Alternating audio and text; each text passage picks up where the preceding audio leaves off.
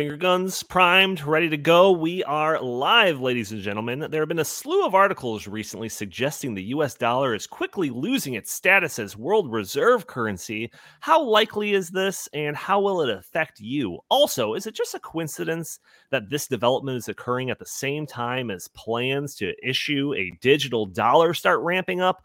How quickly are we approaching a world where you don't even own the money that you use on a daily basis? We're going to be talking about all this and more in episode 395 of the In the Tank podcast.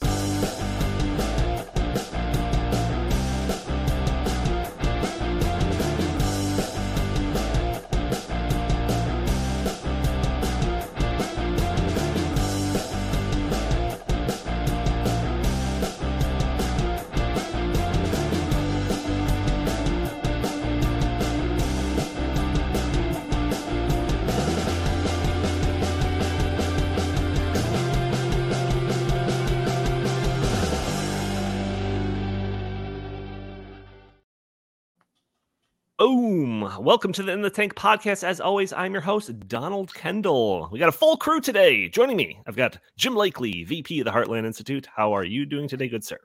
I'm doing pretty well. I lost a bet to Chris Talgo, also on this podcast. I can't even remember, Chris, what the bet was over, but I do owe you lunch. So after this podcast is over, we are going out to lunch. Donnie, see, this is what you don't get free lunch from Jim because, you do this from home. So too bad. I thought there's no such thing as a free lunch, but I'll take it. Yeah, for you today, there is a free lunch. Oh, all right. Also joining us, I'm curious about that the bet stakes there, but maybe during the podcast. Real quick. It was fantasy football. We were in the playoffs, and it was I think first or second round. And fortunately for me, unfortunately for Jim, my team, Oh, great. Are we talking? So you're finally paying up for like 5 months later. Great. Yeah. Well, wait a minute, Donnie. We don't know that. Are we talking about American football or European football? This is the XFL. Yeah, it's the XFL. USFL. The American Football League. We got Justin Haskins, director of the Socialism Research Center here at the Heartland Institute. How are you today, good sir? I'm doing really well. Thanks for asking. It's really nice of you. The S on his hat stands for stupendous. Also, Chris Talgo, editorial director at the Heartland Institute. How are you today, good sir? Doing good, but I do just want to relay a teeny bit of sad news. Jerry Springer, a person who, when I was, let's say, probably like in 5th, 6th, 7th, and 8th grade, whenever I'd stay home from school, we'd watch Jerry Springer, and unfortunately, he died today. So, I was afraid you were going to end the sentence with that. Oh, yeah. That's a shame. See, I liked him back in his political days before he got mayor of Cincinnati. That's right. That's right. It's Donald's favorite mayor of Cincinnati, by the way. Yeah, Donald, can you tell me what else in terms of Cincinnati politics? I mean, you're such an expert, so. I will say that at the end of the podcast.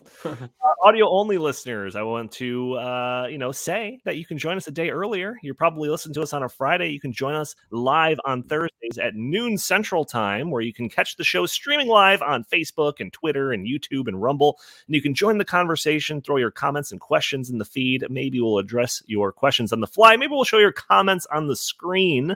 Also, we do have that super chat function if you want to help out the show financially a little bit.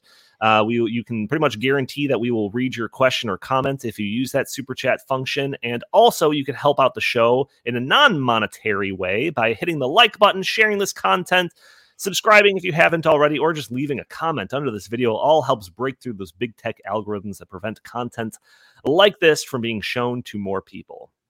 So we do have a lot to get to in this episode, and to save Justin's feet, I'm going to try to move through some of this quicker than last time, because I think last episode we went an hour and 20 minutes, so we try to keep it to that hour mark, but we'll see. But one thing that I do want to mention before we get into our main topics at hand is to briefly talk about the news that broke on Monday. Very famous host of a very famous news show ended their run after more than 15 years. People were shocked, wondering where he's going to go next. And obviously, I'm talking about Don Lemon. So, Chris, how are you with the loss of Don Lemon? I was a little shocked to see Don Lemon was let go by CNN. But you know what? I think that this has been in the making because Don Lemon used to have, I think it was the 8 p.m. primetime show. And then after the ratings, tanked for that, he was put on the morning show with I can't remember the name of the two female co-hosts who he basically just treated terribly, and he had some other really terrible comments about Nikki Haley being past her prime. So I think that this was inevitable. Yeah, I'm surprised that you had a thorough answer for that, because clearly I was joking. No one cares about Don. I could go on and on and on. What's funny about it is that you call him Don Lemon. The only reason people call him that is because Tucker Carlson started calling him that. Right. Followed him everywhere. Exactly. Don Lemon. All right. Yeah. So obviously, I teased this is Tucker Carlson on the same day. Was announced that he is no longer with Fox News, effective immediately. In fact, it was announced on Monday, and it was that his previous Friday show was his last show. So it wasn't even that there was some 2-week notice. He was going to have some send-off episode. Just nope, over the weekend, done. It's over. No more Tucker Carlson. So, there's some loser people on the left that were trying to make comparisons of Don Lemon and Tucker Carlson, saying, oh, you don't see people on the left losing their minds over Lemon like you see people losing it about Tucker Carlson. To which my response is, A, I haven't seen anyone really losing their minds over Tucker Carlson. And B, no one ever cared about Don Lemon. Nobody actually watches him. Conversely, Tucker Carlson has by far the most viewed cable news show out there. So the fact that he was just all of a sudden just gone, it was shocking. So yeah, you're going to blame people for being shocked. I was shocked. I don't even watch them. So it's, I think it's worth talking about just for that. So it's more of that. It was just a shock. In Don Lemon's case, it was a shock that he was even still employed by CNN at this point. But yeah, Fox News parting ways without him, without any warning, height of his popularity. Jim, thoughts on this? Well, my thoughts on this. I mean, I haven't had cable in a couple of years. And on this podcast, we do count on Chris Talgo to watch cable news for us to let us know what's going on. It's at this whole organization, actually, Jim, not just the podcast. Pretty much. So I only saw Tucker on YouTube or Rumble, and I would see a clip on Twitter or something like that. But often I subscribed to the Fox News YouTube channel to, as the promo would go at the end of each one of them, to watch our nightly opens. Tucker's, it was said by somebody on something else I watched, but they said that Tucker would make news on his news show, that Tucker's opening monologues, unlike kind of the silly talking points memo, stupid stuff that Bill O'Reilly did. He was never my cup of tea, but he was super successful. And when they bumped him out for reasons, they thought, Fox is in big trouble. And then Tucker comes in, takes over the 8 o'clock hour, and is vastly more successful than Bill O'Reilly ever was. But, the only thing worth watching, in my opinion, on Fox News ever since the 2020 election was Tucker Carlson's nightly opens, or maybe once in a while, one of his interviews or something else farther along in the program. But, Tucker Carlson was the flagship of that app they were trying to get going, that Fox Nation. He was the biggest star on that. He was the main focus of getting people to subscribe. So now that's going to go in the toilet. I don't think it's going to go CNN Plus overnight, but it's in big trouble. And in fact, I was just about to share this with Andy. The ratings for the 8 o'clock hour on Monday were decent because people wanted to see what Fox News might say about Tucker being fired on the first day of his show after that. On Tuesday night's ratings, actually, and I'll share it with Andy here in a second, Fox News, for the first time in maybe 20 years, got beat in the 8 o'clock hour by both CNN and MSNBC. No kidding. And those show in the demographic they care about, which is young people, 25 to 54. So let that be known, Donnie. I am still young. I'm still in the coveted demographic, because I'm not yet past the age of 54. By Fox News standards. Let's just put that asterisk there. Well, by media advertising standards, I'm still young. So I think that's awesome. But yeah, he got beat. Fox got beat. That was unthinkable. And MSNBC and CNN have been trying their best. Even combined, they wouldn't even get the ratings that Tucker Carlson got. And so this is bad for Fox News. They think that Fox News is the brand. They're wrong. Tucker Carlson was the most important person on the top rated network, and he is not replaceable, and he's going to find a landing place of his own after all the legal stuff gets sorted out. Hopefully he'll be able to do something on the air before the 2024 elections. So Fox, I think, is in big trouble. People are already unplugging from cable. People don't really care as much about cable news anymore. This is a watershed moment in media. Yeah, I mean, we can question what Tucker Carlson's next step is going to be. Is he going to go to the independent route? Is he going to join Newsmax or the Blaze or something like that? I don't know. I don't think anyone here has any insight into that. But Chris, I am curious about what you think this means for Fox News, considering that they are kind of the legacy media version for the right that everything else is, and they took a hit after the 2020 elections and all of that with their core base. This, I think, is just going to be even worse for it, especially if the stats that Jim is saying is accurate. Fox Nation, as Jim mentioned, had Tucker Carlson was kind of leading the way when it came to those documentaries and all of that. I've heard stories, anecdotal, that people are canceling their Fox Nation subscriptions and all of that. So what do you think that this means for Fox in general, Chris?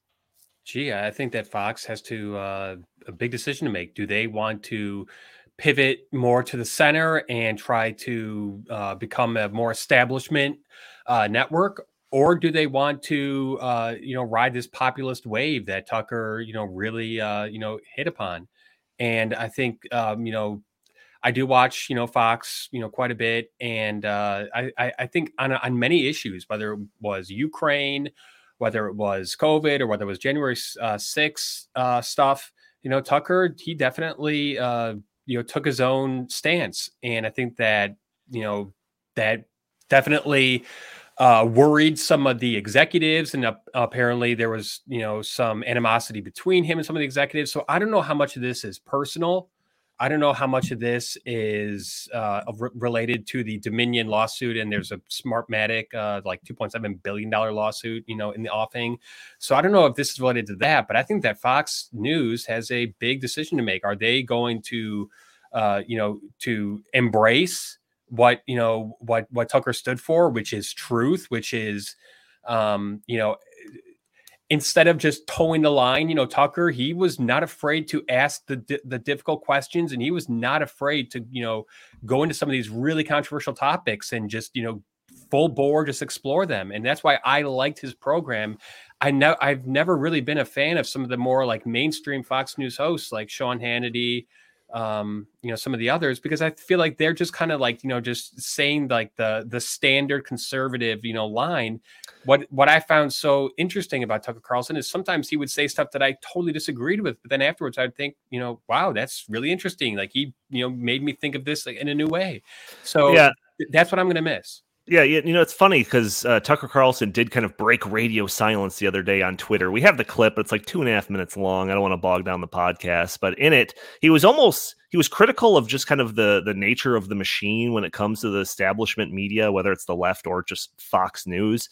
And he almost seemed like a little self-critical. And he was talking about these debates that would be had that would only be over a segment that would be really short, and they weren't really substantial, and they'd be forgotten in a couple of years. You would never remember some of the debates that happen on these news channels and all of that. And what he wants is a place for real debates over topics that really matter and all of that. Well, he had that. He had two things on Fox Nation. He had the Tucker Carlson originals, like Jim was talking about. And those were really great documentaries. They were really well done, really well produced, and on very interesting topics. But he also had what was called Tucker Carlson Today, and it was an hour long form interview show with a whole bunch of people that, whether it be Russell Brand or Kirstie Alley. I mean, it was just the full gambit. That's what I think attracted him to so many people, because he was not like a Sean Hannity, where it's just I stick with, this stance and I only talk to these people. Tucker Carlson was a maverick in some sorts. And it's kind of sad that he's out now, because now I feel that Fox News is probably just going to become more and more establishment-y, Jeb Bushy, and less. I mean, I hate to say it, but I think please clap. Yeah. Yeah. And I don't disagree, and I do think that Fox Nation opened up a new avenues for him, because that's what new media does. I've on this podcast, I've praised what Joe Rogan did with podcasting, and have these long form conversations where you could actually get into the meat of topics. And Justin, I'm curious about your take on this before we move on to our main topics at hand, because you've been on Tucker Carlson a number of times, and even with topics that you bring to the table, which are very important, you get 2.5 minutes, 3 minutes to talk about it, and then they move on to some commercial break or another host. So thoughts on any of this that we've talked about so far? Yeah. So, I think that the biggest question going forward, really from a sort of a conservative movement perspective, is going to be, how does the conservative movement communicate with people? Where do people within the conservative movement moving forward, where do they go to get information? Will this be a turning point in that, or will Tucker Carlson's departure be just another, sort of a Bill O'Reilly moment where, he had a loyal following, he left, but the Fox News train keeps rolling forward? I mean, Fox has been for a very long time the juggernaut in conservative news. We know that. But it has been sort of the meeting place, unofficial meeting place for conservatives nationally in a lot of ways. Because where else over the past, say, 20 to 30 years have conservatives all had one thing in common? I mean, there were really big talk radio stars like Rush Limbaugh, and you have Glenn Beck, and you've got Sean Hannity, and you've got some Dennis Prager and all these people, right? Who are big. But for the most part, you get people who listen to Dennis Prager every day or whatever, or they listen to Rush Limbaugh when he was still alive, and that would be their thing. But not everybody did. But almost everybody watched Fox, at least for a long period of time. Almost every conservative, politically active conservative, watched Fox at least occasionally. And over time, that has started to go away. That started to erode. There's been all these new networks, streaming platforms. Glenn Beck was a huge part of that, with the Blaze, the first ones to really do something like that. And now you have Daily Wire, you have a whole bunch of other places that are like that. And and YouTube has changed things dramatically as well.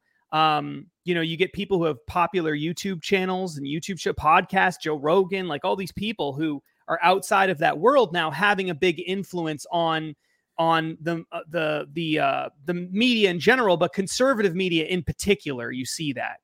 So the question is, what happens now? I mean, do you start to see Fox fall away from being that place where everybody goes? And because a lot of people already have left, but I mean, is it now just a matter of time before it just really is basically like CNN or MSNBC? It'll never be quite as bad as that, because those places are dumpster fires, but it might be, but will it ever be what it was, say 5 years ago, 10 years ago, or even today? Or is this the turning point where the really politically active conservatives in the movement say, I'm done. Right. We're gonna find some other way to do this, but we're not going to do it at Fox. And as a person who has had a lot of experience at Fox, it makes me, sad. Fox has been very, very good to me over the years, and Tucker Carlson in particular, very, very good to me. I did the show many, many times, probably close to 20 times or something like that in just a couple of years. And so I was on the show a lot. I've done Fox and I've done all the shows, and Tucker put me on the air when I was still very early on in my TV days. I mean, I probably only had a handful of TV appearances when Tucker put me on the air the first time. And they kept putting me on, despite the fact that I really didn't have a lot of experience, and they just kept rolling with it. And they were very willing to take ideas that I had and run with that for segments and talk about things that other people were not willing to talk about. And then I know we're going on and on and on, but this isn't something I've really talked about at all for the most part. But there was a period of time where I had a pretty serious health problem in my family. And it made it extremely difficult for me to go to TV studios. I could do stuff from home, but going out was very hard to do.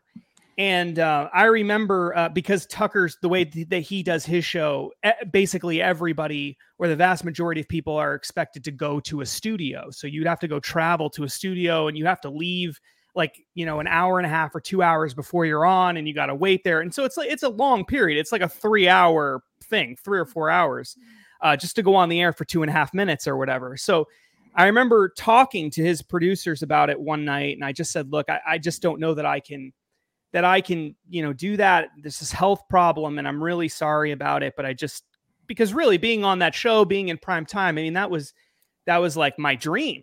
And his producing, not just one, but multiple of his producers, they were so kind to me and they were so generous about that. And they went out of their way to say that, Tucker and the whole team, whenever you're ready to come back, we will have you back on right away. And then every couple of weeks, they would check in on me. They would check in on my family, asking if we were okay, making sure everything was good. No pressure if you ever want to come back on the show. I mean, stuff that does not happen in TV news, because TV news is ruthless and they just use and abuse people all the time. And I mean, and so it's really hard for me to see this happen, because I really do believe that he's a good guy and that the people who worked for him were good people. And so it's awful in that sense. And then on the other hand, I know people who are still at Fox who are amazing people. And so it's really tough. It's a heartfelt story you got there, Justin. And just keep in mind that when we go long on this episode, it's that it's that story's fault. So. I'm sure there's something we can cut out. I'm sure there's something else we can cut out. No, this is live, buddy. Here we go. So keep standing up, Justin. No, but stories like that about Tucker are legion. And if you have not seen his speech that he gave for the Heritage Foundation's 50th anniversary benefit dinner, you should check it out. It's not hard to find on YouTube. It is fantastic. And, there's rumors that, I've done a lot of reading on this, but there's rumors that what he said in that speech, he kind of ripped on media as not being very healthy for democracy and all that stuff. But he talked about religion, and he talked about how there's an evil right now, pushing against good. And that, there's one rumor that kind of freaked out Rupert Murdoch. He didn't like that. And that was part of what got Tucker pushed out. But, Tucker is a good dude. So one real question, because I know we want to move on, but I am genuinely interested. I'm not just in your opinions, but also in just what the audience thinks too for this show. Do you think that, that Fox News is this the beginning of the end for Fox, it being an influential force within the conservative movement? Are, the really powerful people like when I was talking to Donnie about this just before the show started, I brought up Ben Shapiro, right? Like the Ben Shapiros of the world, the Glenn Becks of the world, these people still go on Fox. They up until very recently, they would go on Tucker, they would go on these other shows, right? Are they still going to do that? Is this still going to be the most important meeting place for conservative minds? Or is this the beginning of the end of that? Because a lot of people will say, look, he was one of our own and we don't think you treated him well. And that's it for us. We're done. I don't know. I'm genuinely interested in knowing what you guys think of that. Yeah, I don't know. I think that this is definitely one of those pivot points, and we'll look back at this period of time as like, oh yeah, that's when they started circling the drain, or oh yeah, that's when they pivoted towards something different, or hey, it was a new rebirth or something, and they went on to do bigger and better things. Who knows? But this will be that pivot point. Interestingly, they also fired Dan Bongino this weekend. So it seems to me like they're kind of trying to get rid of some of the more outspoken, populist-minded people that that talked about things that were kind of taboo, and that worries me, because those were the two of the the people that I respected most and I enjoyed their shows because they did go outside the box a lot. I still like Mark Levin. He's on Sunday nights. That is a long form show. He gets into some really interesting stuff. But I do agree that it seems to me, because I am an avid Fox viewer, that they're kind of shifting more towards like entertainment, info, entertainment, culture, pop culture, all that stuff.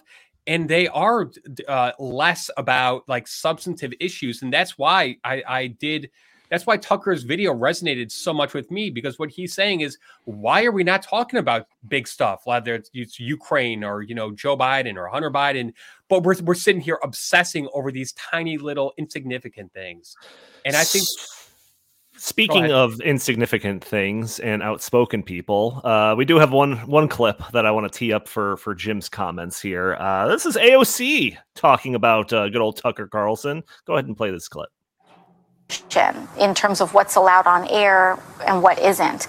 And when you look at what Tucker Carlson and some of these other folks on Fox do, it is very, very clearly incitement of violence. Very clearly incitement of violence. And that is the line that I think we have to be willing to contend with. Tucker Carlson is out at Fox News. Couldn't have happened to a better guy. Deplatforming works, and it is important. And there you go. Good things can happen. Yeah, I'm sorry I had to put you all through that. I listening to her is just nails on a chalkboard, but it was Jim's fault. So Jim, comments, and then we're moving on. It's just, the left is gloating that Tucker Carlson lost his show on Fox, and because they've been trying to get him off Fox News for a long time, with saying absurd. And actually, the real dangerous thing is to say that, what Tucker Carlson's his reporting on, say, January 6th is an incitement to violence. The things that he says about the culture are incitements to violence. The left is always doing this. Your words are violence. Their violence is speech. That's the mantra they go by. But, when I saw, so the first clip was actually the day before Tucker Carlson got fired. And then the second clip that she did from her car for Instagram was the day he was fired. And you could, the smugness, that grin on her face. Guess what, AOC? He's not actually deplatformed. If Joe Rogan is worth a $100 million contract to Spotify, what do you think Tucker Carlson's going to get from someplace like Spotify or the Daily Wire or Glenn Beck? I know Glenn Beck, Justin, was joking on his show that very morning that it's like, and actually admitted that like they were already kind of working up a way to try to get Tucker over to the Blaze even before all this happened, because Glenn kind of saw trouble and thought maybe Tucker will be available sometime. So Tucker is not going to be deplatformed. He's going to make Rumble a real destination. Perhaps he's going to have his own podcast there. He'll have his own something, but it's going to make Joe Rogan's contract, look like a starter salary. Yeah, no doubt. It'll be very interesting to see where he goes. He'll make a big splash wherever he goes. Yeah, I know that Glenn Beck has mentioned multiple times on his show about the idea of, I got a phone call with him later today, I think, hopefully. And then just the other day, he had a big 4-piece Twitter thread about just kind of talking about how Tucker Carlson's great, and now he and him could make a big splash or something like that on the Blaze. So we'll see. I guess we'll see. All right, we got to move on. We're already like a half hour into this podcast. Justin's feet are already starting to hurt, so we should get to our main topics. This was just supposed to be our opening chit chat. So our very own Justin Haskins, speak of the devil, had a piece published on Fox News titled "Biden administration is quietly planning for a future where you don't own money." So Justin tells me that this article did really well, got lots of attention. We've covered the idea of the digital dollar or central bank-backed digital currencies a number of times on this podcast. So our constant listeners should already be aware of the potential concerns about a scheme like this. But for those that are tuning in irregularly, or for those that need a refresher, Justin, care to give us an abridged rundown of the idea of a digital currency? Right. So a central bank digital currency, there's a bunch of proposals all across the world for this right now. It's really one of these ideas that's sweeping the West, mainly because they've all destroyed their existing fiat paper-based currencies. And so they're trying to come up with ways to create a new currency. Well, the United States is one of those places that's looking at considering that. The Biden administration released an executive order back in March of last year, directing various departments in the government to study a central bank digital currency and issue reports about whether they should do it or not, what the cost benefits are of doing it, et cetera. The Federal Reserve has been studying this for a while. They've had all kinds of pilot projects going on. The Hamilton Project is one of those things. They got stuff at MIT and elsewhere. So what is it exactly? A central bank digital currency is a new currency. It's not a digital version of the existing dollar. It's a new thing entirely.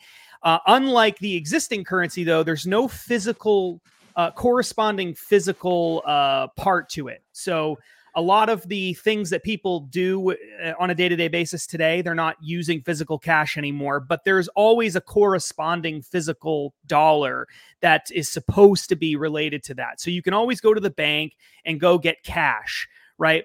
But a central bank digital currency wouldn't have that. It would only exist in digital form.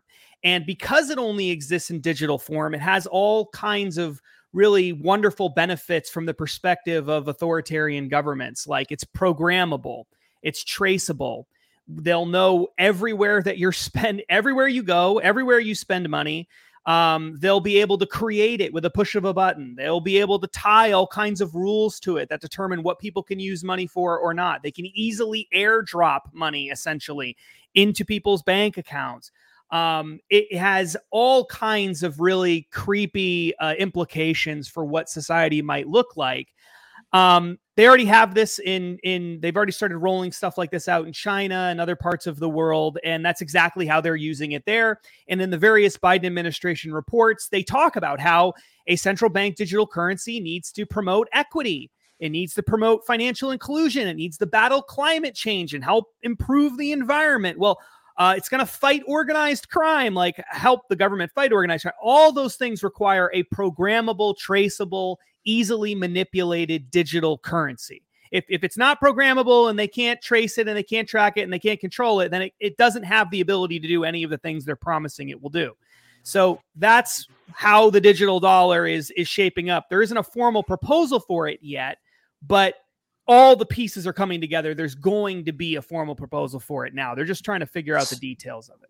So elaborate a little bit on the part of the title that's you won't own it, because that seems kind of like a foreign concept to the idea of money. Like, it's in my pocket. Like, what are you talking about? But right. You very specifically mentioned that in the headline that you won't own it. So can you elaborate on that?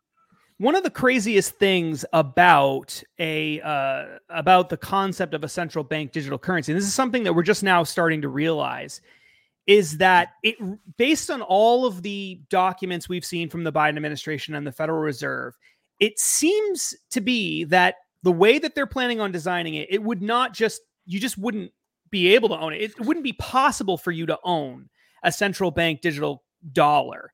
And what I mean by that is this. I think the easiest way to explain this is to think about how the existing banking system works. Most people don't realize this, but when you go to the bank right now and you take cash or you deposit a check or whatever, and you give it to the bank now owns that money. You actually no longer own the money anymore. So when you give dollars to the bank, it's their dollars. It's not your dollars. Now, they're legally required to give you your dollars back when you ask for it, but on demand, but through regulations and stuff, unless they go out of business, in which case they don't necessarily have to do that. But it belongs to them. That's why they don't have to ask you permission to spend it on something, to go loan it out to somebody or something like that. They don't ask you permission before they do that because they own the money. See, so they know all of your transactions and all of this stuff because it's their money, actually. It's in their bank, so they own it. You just have rights to use it. But you always have the ability to go to the bank and take the money out of the bank, put it in your pocket, and walk out the door. And now the cash is yours. You own that cash. Okay, so you walking around, you own the cash. But with a central bank digital currency, there is no way for you to take it and stick it in your pocket and walk out the door. There is no cash equivalent. It always has to be in a bank account, or either with with the Federal Reserve directly, or with an intermediary, which is most likely an existing bank, public or private, okay? That's what all of these reports from the Biden administration and the Federal Reserve are showing. They're showing that they're planning on designing it in such a way that you won't be able to put it onto a hard drive or something like that and stick it in your pocket and possess it physically and own it physically yourself. You'll always have to have it deposited in someone else's account, which means that all of the money, the digital money, will be owned by someone other than regular people. And because they own it, you don't, all of these various constitutional rights and things that normally come with ownership and possession and privacy and all this other stuff probably is going to get thrown out the window, because you can't claim, well, search and seizure or all these different constitutional rights and stuff if the money actually isn't your money. It's technically someone else's money. They actually own it, and you're just able to use it through this account. That's why this is really so dangerous, because when you don't own things, you lose a lot of rights associated with ownership. And if you don't own money, then that's a big problem, because you need money to do basically everything. So all of your privacy rights, all of these controls, you just don't have the ability to do it. So when people think of programmable currencies, and they're often thinking about the government spying on them or tracking them or tracing them, it's almost as though they have a camera watching you spend your money on things or something. That's what I think people associate these ideas with. The truth is, it's their money. You're just using their money. And that's the really scary part of it. If you don't own it, you don't really have rights. You don't really have true control of it. And that's what this article is focused on. And that's one of the things that we really want to highlight. Right. Yeah. No. We've had these conversations about digital currency, and we're not sure, like Justin said, there's no formal proposal for the United States yet. So we're not sure exactly what it would look like. We're basically offering warnings of how it could look, even in worst case scenario type stuff, how it could look, and that the controls that could come along with it. These are the things that they're putting in their report. Sure, right. So when they're talking about how they're going to design it, they're not saying, oh, yeah, we're going to let people download it onto a hard drive and walk around with it. That's not even really part of the option. Right. And like you said, the rhetoric that's being used, or the things that are talked about in some of these reports that talk about consulting with stakeholders, promoting equity, fighting against climate change, like all of those basically necessitate some elements of control with the currency. It's hard to accomplish subjective goals with an objective and uncontrolled system of currency. So like those are the reasons why we're like, oh yeah, there's definitely going to be some of this stuff in it. The extent of which, I don't think that we know, but it's always best to kind of worry about worst case scenarios and then walk back from there. But thanks to some genuine journalism by pranksters on the internet, we got some insight into how digital currencies may be managed in at least the European Union. So some small online show was somehow able to connect with Christine Lagarde, president of the European Central Bank. The interview started with talking about I think they were posing as Zelensky, talking to her. This was like part of the prank or something. So they start talking to her about the role of monetary policy in the war with Ukraine and Russia. They ask about inflation and prices in Europe. It's hard to see what the prank is in this call, other than they had such an outsized access to such a high level person on the global stage for such like a small, internet show. So they use the opportunity to ask some real legitimate questions, and questions that these people, the Christine Lagardes of the world, don't ever have to answer, especially off the cuff where they don't have hours or days to prepare for. So what you have here is an unusually candid interview with the head of the European Union Central Bank. So around the 14-minute mark of this video, the prankster asked Lagarde about the creation of the digital euro. Now, in the European Union, much like the United States, the digital currency idea is still in the quote-unquote research phase of things. However, when she asked about it coming out, she seemed pretty definitive that it was coming out, but that it's going to be decided officially in October. And then also, and this is kind of a side note, Justin, she mentions how it's necessary, in her opinion, to create a digital currency to ensure that we don't get to a point where we're dependent on either an unfriendly nation's currency like China or Russia, or on, quote, a friendly currency, but which is activated by a private corporate entity like Facebook or like Google. So I thought that was very interesting. She brought that up twice during this interview. So I thought that was very interesting.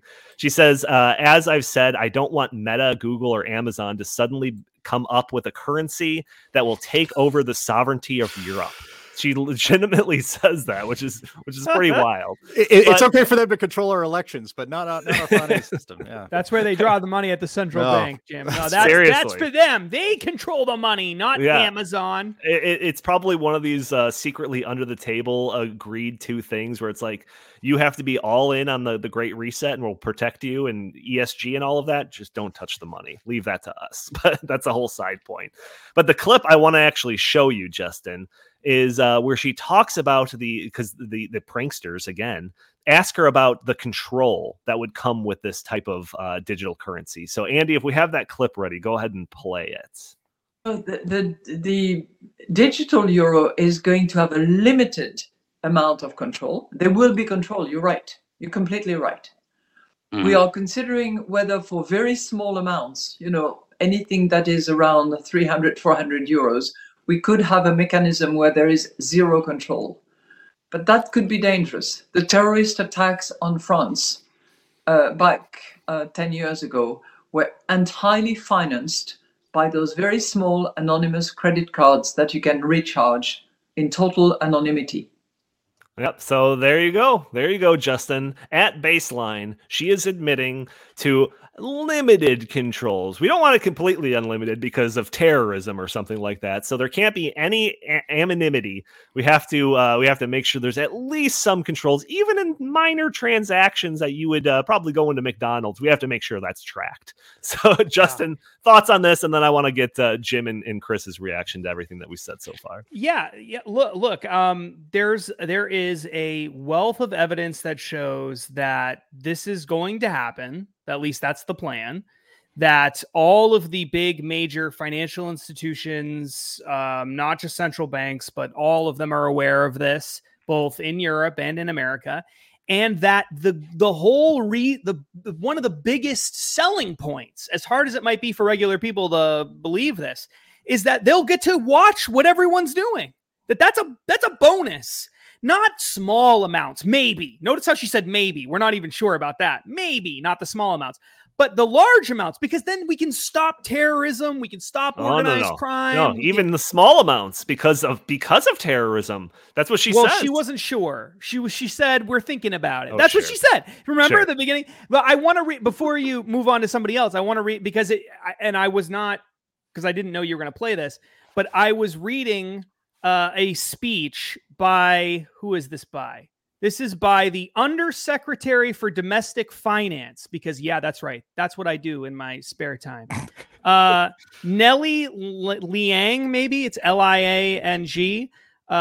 She gave a speech in March of this year called Next Steps to the Future of Money and Payments. And in it, and I don't think I've had an opportunity to tell you about this, Donna, yet. In it, it says right here, the third set of objectives, she's talking about the creation of a new currency, a CBDC. The third set of objectives relate to privacy, illicit finance, and financial inclusion. And then it says that a CBDC would need to have the ability to protect users and minimize the risk of illicit financial transactions. In addition, given that the United States has the largest unbanked population, blah, blah, blah, blah, blah, this would help us with equity and financial inclusion and all of that stuff. So then she says this: across the three interests, global financial leadership, national security, and privacy, illicit finance, and inclusion, which is one thing, I guess, CBDC design choices are likely to involve trade-offs. We're going to have to trade off with privacy and these other things. As an example, one way of reconciling privacy with illicit finance concerns in a retail CBDC might be to have a tiered structure in which less data are collected for small dollar transactions or small volume accounts. But limits on the amount or number of transactions could make a retail CBDC less useful to end users. This suggests a three-way trade-off among privacy, countering illicit finance goals and inclusion. And the CBDC working group, which is a U.S. government working group related to all of this, will have to identify trade-offs and possible ways of reconciling these objectives, including looking ahead to possible technological advancements that could reduce the size of any of these trade-offs. So she's flat out saying almost the same thing. We have to balance all these things. And maybe, we could have this sort of, we'll collect less data. She didn't say no data. She said we'll collect less data for small dollar amounts or small dollar accounts. But with everybody else, we're going to have to keep a really close eye on what's going on there. Yeah, so I'm going to get Chris and Jim's perspectives on this, but I do have one more article that relates to all of this. And before I even get to that, I will say that you just mentioned that it seems like they're reading from the same, they're saying the same stuff. The next article that I have also seems like they're reading from the same playbook. And as we know from us and doing all that work on the Great Reset, when all of these very important people and influential people are all reading from the same playbook, something's up. But before I get to that, I want to go to Chris first. I feel like I haven't heard your beautiful voice in a while. Chris, what are your thoughts on all of this, all this stuff that we're talking about with this upcoming digital dollar? I don't know. I kind of go back and forth on this. I mean, I sometimes wonder if it's less likely than we're making it out to be that it's going to actually come into fruition. I think that the American people, by and large, would just never allow this to happen. So I wonder if this is this these you mean like being locked in their homes and forced to wear masks everywhere they go, Chris? Changing. I'm sorry, I didn't mean to interrupt. It's just no. I mean, I just. I'm not saying that I don't think it's impossible that it could happen, but I do think that the spirit of American individualism and freedom, I can't see 330 million people just saying, "Oh shucks, I'm just going to give up all my autonomy to this central bank digital currency." I think that it would precipitate a I'm not going to say anything. No. Good. Let Jim talk. Wait. I will go to Jim, but Chris, I'm glad that you have that hesitation or whatever, because I'm going to address that a little bit later. But go ahead, Jim. Chris, when I have to take you out for lunch today, I think I'm going to have to make you order from the children's menu because you're as naive as a child. With that take, that's harsh. That's harsh. That's really harsh. Chris could take it. Yeah, he's a big boy. Well, he's not. He's a big boy, but he's still going to order from the kids menu. Look, I'm going to go to town. I'm going to order the most expensive thing. Get the filet mignon. Yeah, they're going to Morton's Steakhouse. Yeah, make him take you to Morton's. Well, I mean, look. So we're going to be accused of peddling conspiracy theories here, as often happens, and as I've said on this podcast many times, you can't call them conspiracy theories anymore because they end up being spoiler alerts. I'm trying to think, Justin, of some crazy liberty crushing idea from our ideological leftist global elites, either they're inside government or outside government, that hasn't eventually come true or almost come true, or it'll come true, we'll make it happen later. I mean, just going back to COVID, I mean, the idea, Chris, that, the American people, 330 million of us won't put up with this. We're not going to be able to choose to do these sorts of things. These sorts of things will be imposed upon us by the people who are in the actual control of our monetary system globally, of our government here in the United States and in the European Union. The idea that we can opt in or out of these crazy leftist ideas that always crush our liberty and that always end up being expensive and don't work and lead to misery and death often. The idea that we can opt out of that stuff and live our lives the way we want, it is becoming decreasingly, we're becoming decreasingly able to opt out of those sorts of things.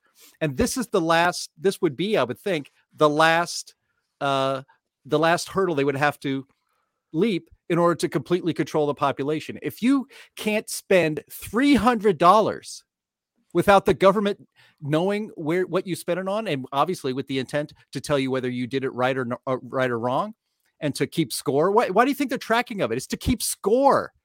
And what kind of score? A social credit score. And so you will have to live your life always thinking about, how do I stay in the good graces of the people who actually run the society? I am not allowed to make choices that I may feel are good for me or for my family. I have to be thinking about living my life in a way that doesn't irritate the people that can actually crush my life by, I don't know, deleting all of my money or saying you're not allowed to spend that on this thing or that thing anymore because we don't want you to. And so the idea that we can opt out of this sort of thing, where have we been able to do that in the past? Yeah, just even in the recent past, we have been able to do that. While Jim was talking, I was thinking about Chris's comments, and they seem very, very familiar, Chris. And they seem familiar to a point when you were reading The Great Reset for the first time and thinking, "Oh, this seems a little too conspiracy. I don't know if this is actually going to happen." And then where do you find yourself now when it comes to ESG and everything? Exactly. Well, hold on, wait. I want to. Can I? Go ahead. Yeah. I mean, okay. Ha ha ha. Yeah, no, I'm a big idiot for having an alternative point of view. Whatever. I'm sorry. I'm not a hive mind. I have my own mind. All right. So he admitted it. All right. Let's move on. Let me say one thing. But no, seriously. No, go ahead. I'm just joking. Yeah, of course. Just think about this.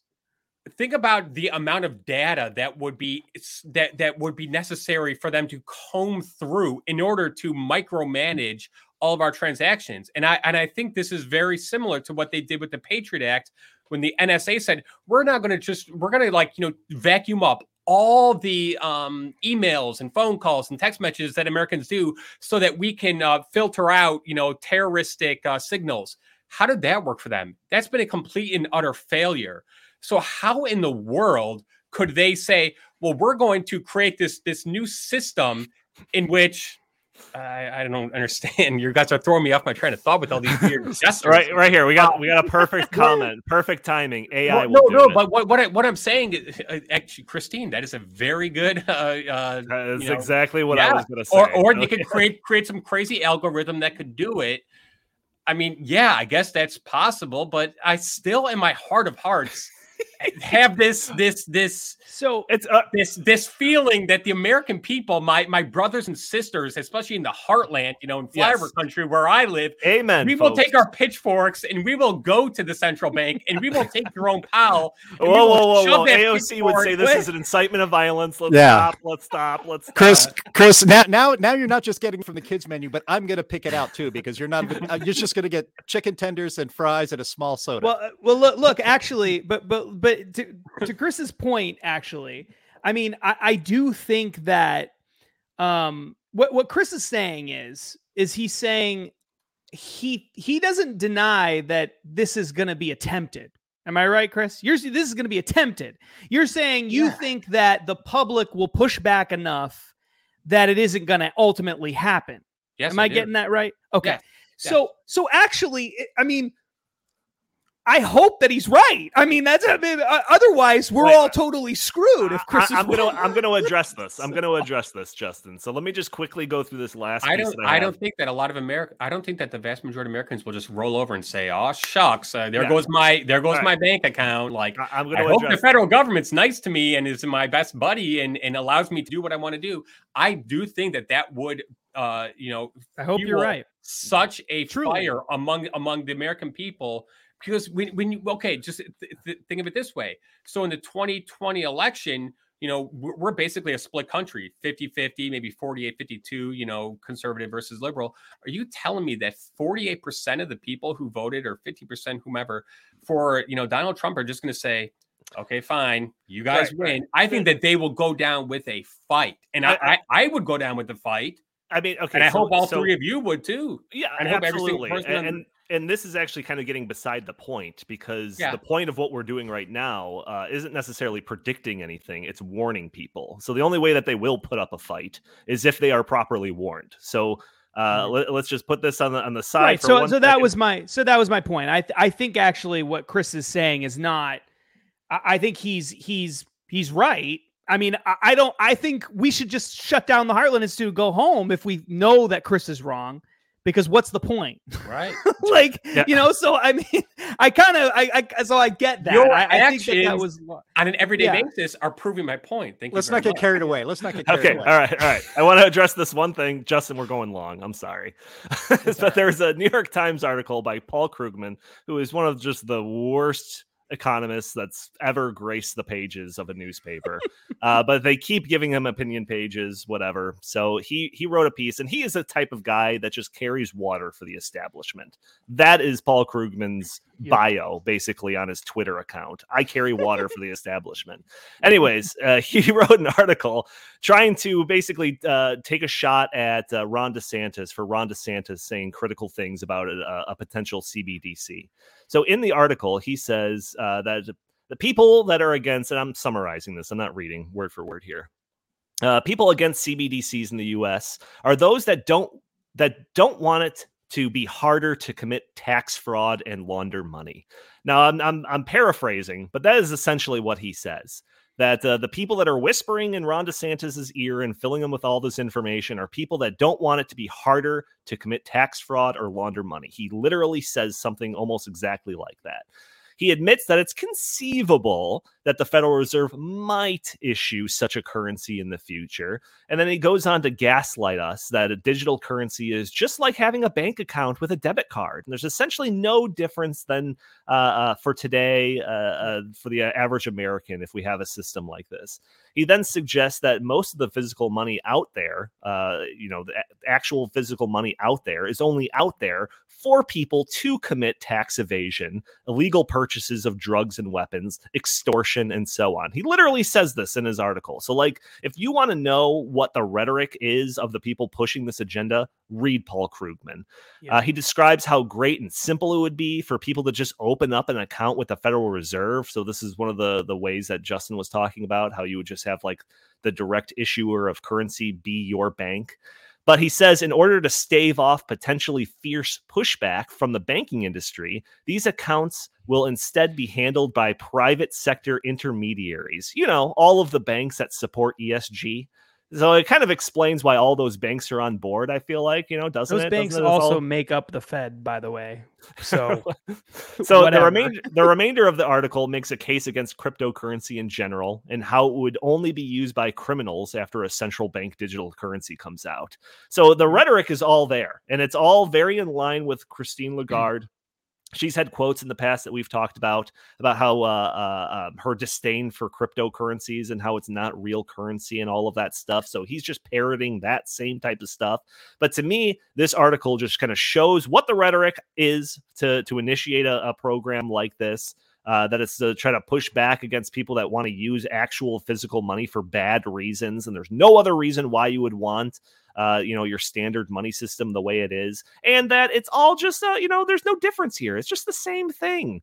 So that's kind of what I think the strategy is going to be, Chris. This isn't going to be like, hey, everyone brace for impact. We're going to have a whole new currency. They're going to try to pretend that this is no different, that, you're just going to have a debit card instead of actually having cash on hand. But otherwise, everything's the same. I agree. And I remember when we were talking about the SVB collapse, like a couple months ago, that I kind of, made this point too, where I was saying, hey, it's interesting that the big banks are just getting bigger and bigger and bigger. And those smaller regional banks are being, like obliterated.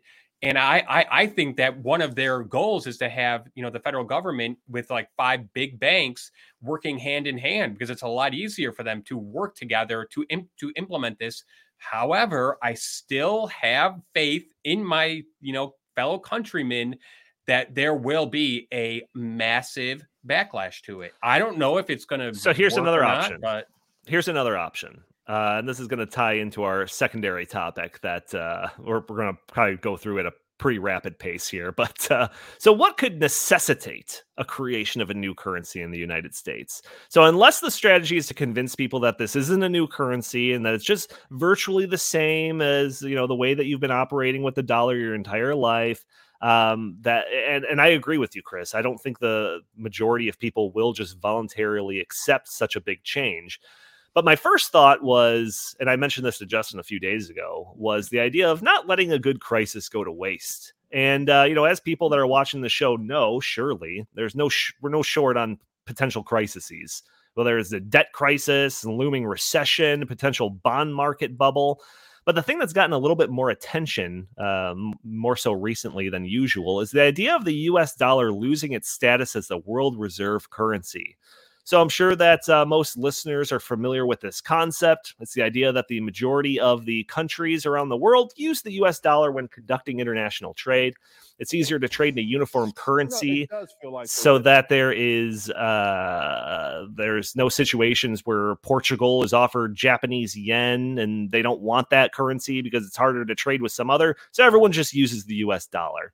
So the US dollar has been the reserve currency since the end of World War II. The status was really cemented in place in the early 70s when OPEC agreed to price all of their oil exports exclusively in the US dollar.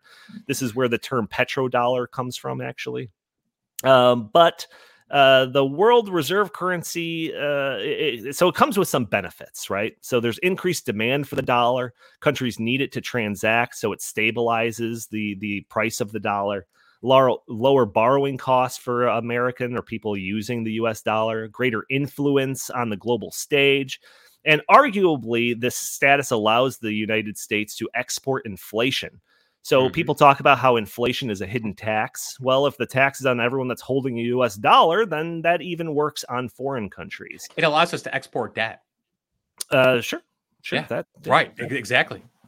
So there have been a few stories recently that have suggested that the dollar's dominance as the world reserve currency might be slipping a little bit. So China announced recently a deal with Brazil to use their own currencies while conducting bilateral trade. China is also in talks with Saudi Arabia and other oil countries to use its currency as opposed to the dollar. The US dollar made up 70% of world reserves in the year 2000. That's been trending downward ever since. Currently, according to this one article that I was reading, at 58%. But according to a Markets Insider piece, last year, the pace of erosion of the dollar was 10 times faster than previous years. That article suggests that the global share is below 50%. So I would assume that, if the dollar were to lose its world reserve status, that there might be some repercussions. Justin and I have been warning about this when we would talk about modern monetary theory.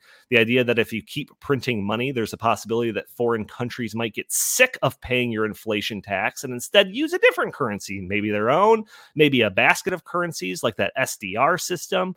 And you know what happens then?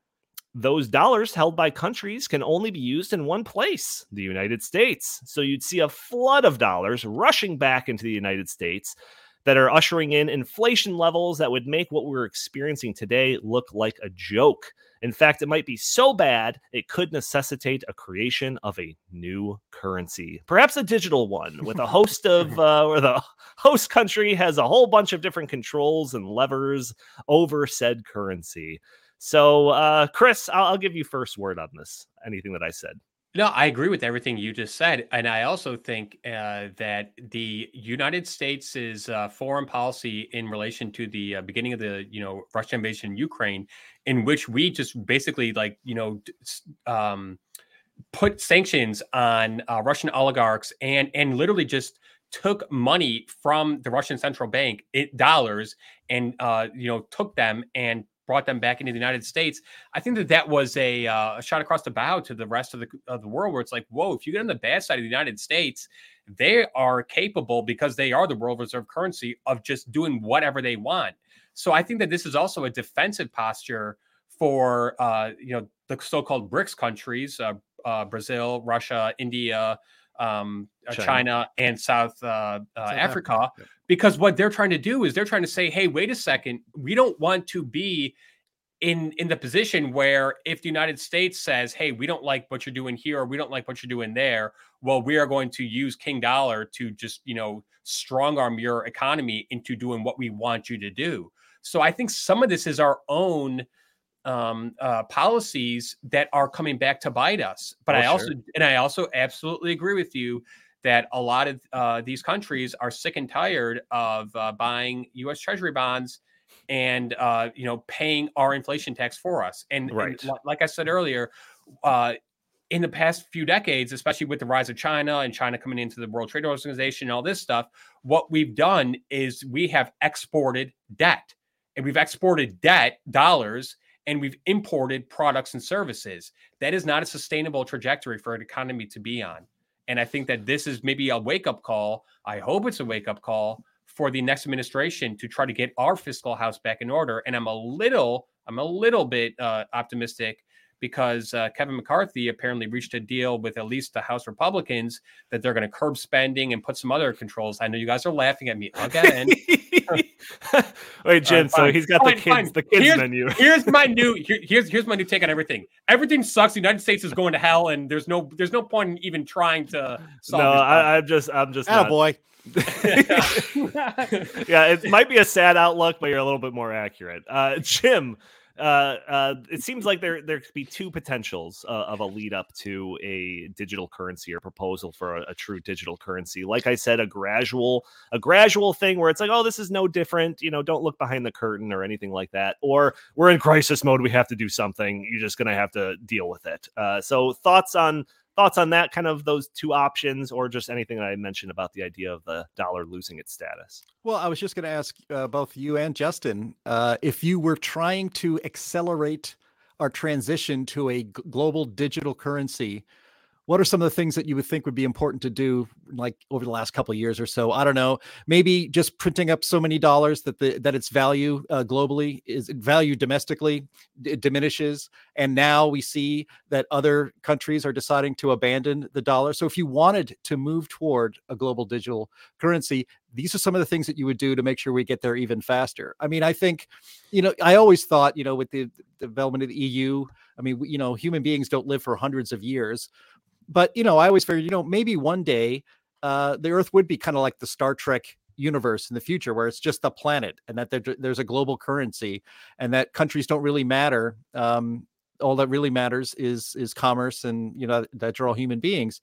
And so I think eventually, probably it would seem logical that maybe around the world there would be a global digital currency, but we shouldn't be there like soon. And what it takes to get there is not getting there through moves of strength, but getting there through moves of destruction and weakness. And so you destroy the American economy so that it is no longer the colossus that can actually, dictate through commerce the best way to organize societies. Instead, you destroy currencies so that everything can be centralized with a centralized global power, and controlling the money is the most important thing to controlling people. Chris, I will end on a little bit of a bright note. Okay, so just it's not all doom and gloom from me. Do I get to order the big boy menu? Is that right now? But Justin, I'll give you kind of final words before I wrap up the show. So I think that the end of the U.S. dollar as the global reserve currency is inevitable. Like that is already happening. The transition away from the dollar is already occurring. You're seeing what you are seeing is you're seeing an alliance between China and Russia and other nations forming. They're going to have some kind of currency, or maybe a couple of currencies that they primarily use, and then the West will have one or maybe more currencies that they're going to use. And that's how it's going to look. The world is actually dividing again along East and West lanes, right? And what the leaders in the West want is a great reset, sort of no borders within the West world. Okay, they want all the West to be the same, and they want to drag the East kicking and screaming along with it. And the East, Russia, China, parts of the Middle East, etc., are saying, no way. We don't want anything to do with that. We're going to have our own way of doing things. And what the leaders in the West always do is they use the sort of advantages, so to speak, of the efficiencies of tyranny and authoritarianism in the East as a justification for why we need something not quite as authoritarian or tyrannical in the West, but we need something like it. And that's exactly what's going to happen here with this. You're seeing the central bank digital currency idea is already caught on in the East. It's been around for a while. They're starting to develop it more and more and more. And as China and Russia and others become increasingly more powerful, not not because of their currency, but because of other things, like they're willing to use the most affordable form of energy, for example. And they're more responsible when it comes to spending, and they buy more hard assets and real mines and gold and silver and lithium and all these things that you need to make things. They actually make things over there. Like, that's the reason why they're becoming more powerful and wealthier.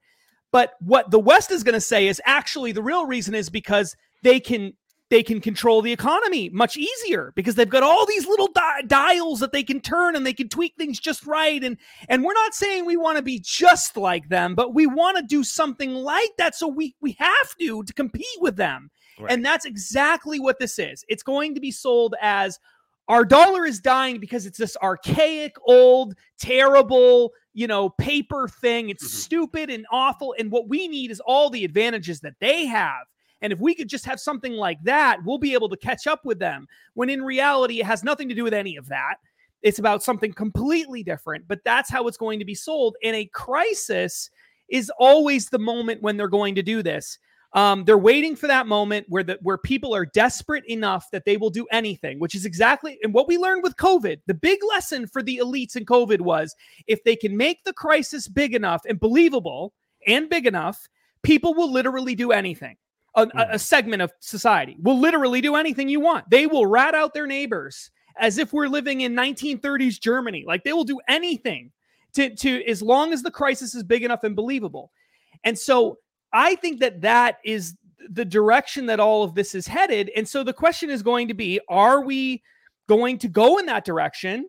Are we going to allow our leaders to move us in that direction? Or are we going to push back against that? And unfortunately, it's going to require a change in who's running things in Washington for this train to be derailed. Otherwise, this is going to happen, because that is unquestionably, undeniably the plan that the Biden administration and others are putting into place here in the U.S. That's the goal. The goal is control.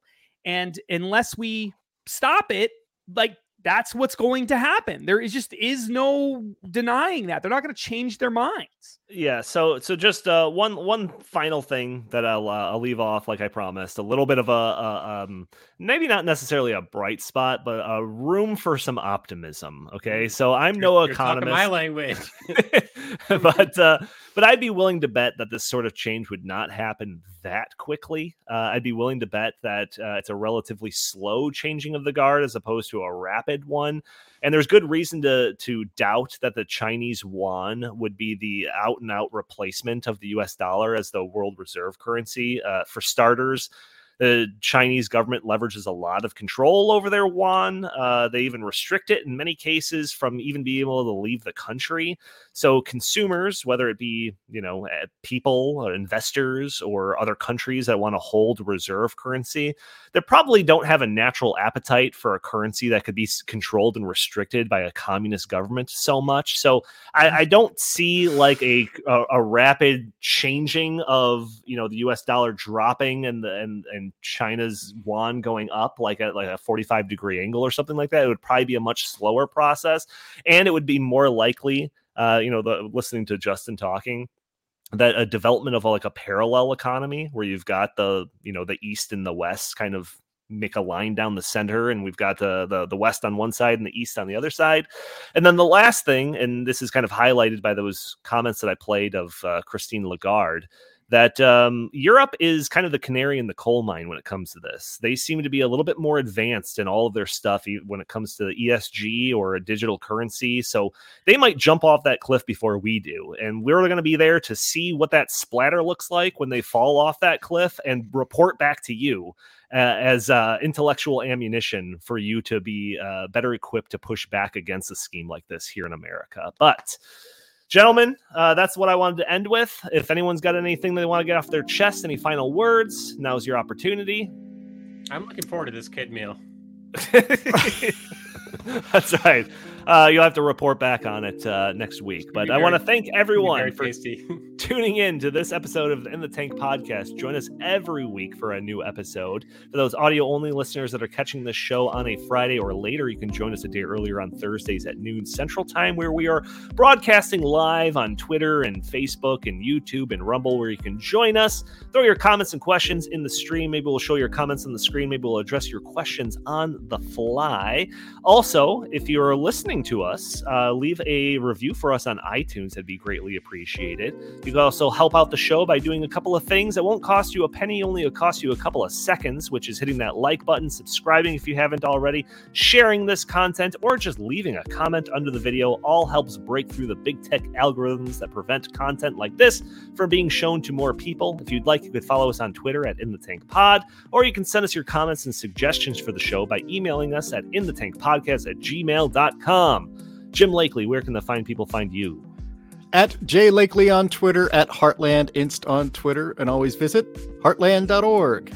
Fantastic. Justin, same question. They can find me at